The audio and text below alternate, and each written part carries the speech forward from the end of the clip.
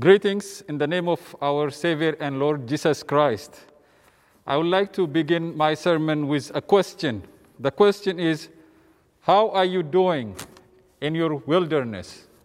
How are we doing in our wilderness? Let me share with you a story about a family. A father took his two sons to a desert area to spend some time with them. It was a very hot and dry day. The weather was quite challenging. Long story short, when they came back home after their visit in the desert, the mother asked the older son how his day went. And the older son said, it wasn't a good day at all because he felt that it was very hot, dry. Not only that, he was concerned that they were running out of water, so they will face maybe dehydration. So the mother turned and asked the younger son, how did your day go? And the younger son said, it was one of the best days of his life. He said, because he got the opportunity to spend quality time with his father. He was longing for that day for a long time. John the Baptist lived and served in the wilderness. He was isolated. He was persecuted. He struggled with life's uncertainties. However, he was satisfied and strengthened by the coming of God into his wilderness. He saw that God came into his wilderness from above in a powerful way. And the gospel says, as Jesus was coming out of the water, he saw heaven being torn open, wide open. He saw the mighty coming of God, tearing apart the heavens, and revealed himself to the Baptist and the people around. And the Baptist also saw that God came into the world in a deeper way.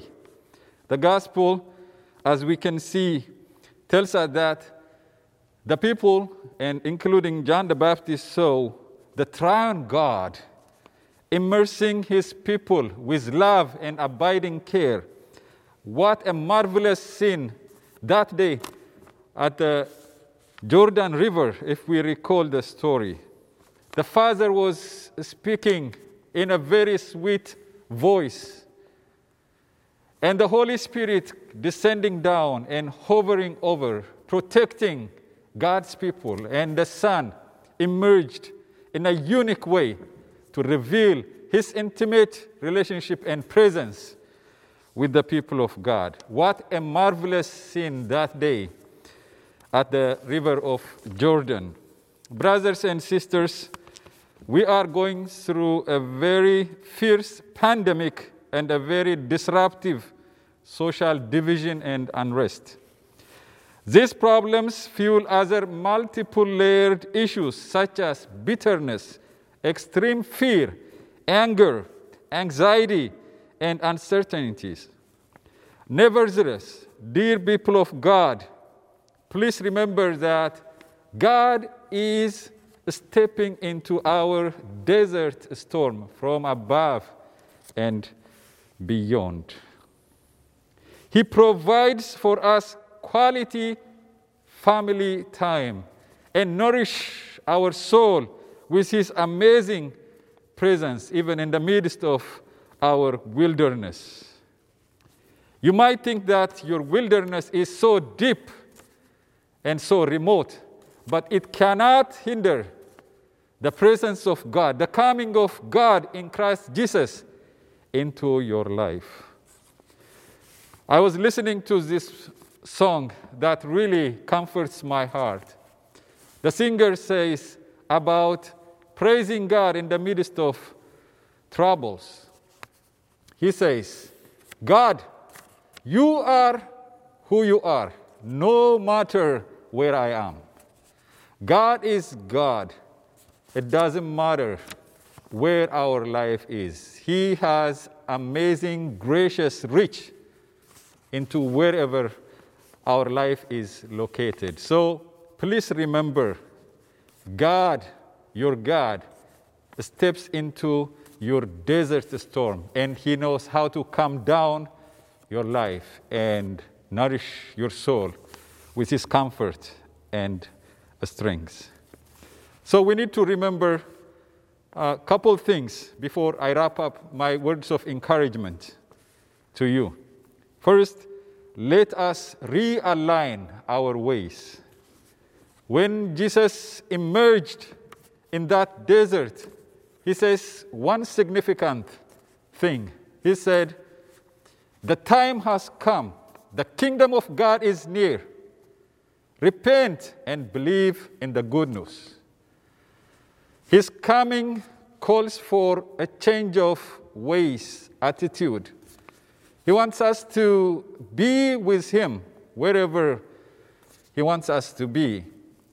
But He wants us to change the ways, older forms of life, so that we can align our life with His will and live our life for His glory. The time has come, so we cannot continue with what we held in the year 2020 or prior years. There is this new opportunity the Lord has given to us to lead our life in this year, 2021. And He wants us to be transformed into the likeness of His Son, Jesus Christ, who is the King of love, the King of care, the King of embracing others and people of God.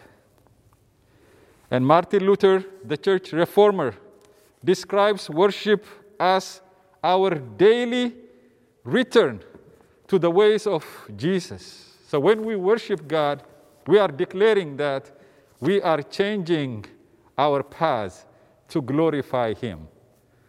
So this is the time for us to shift gears and focus on following the path of Jesus, even in the midst of questions and challenges.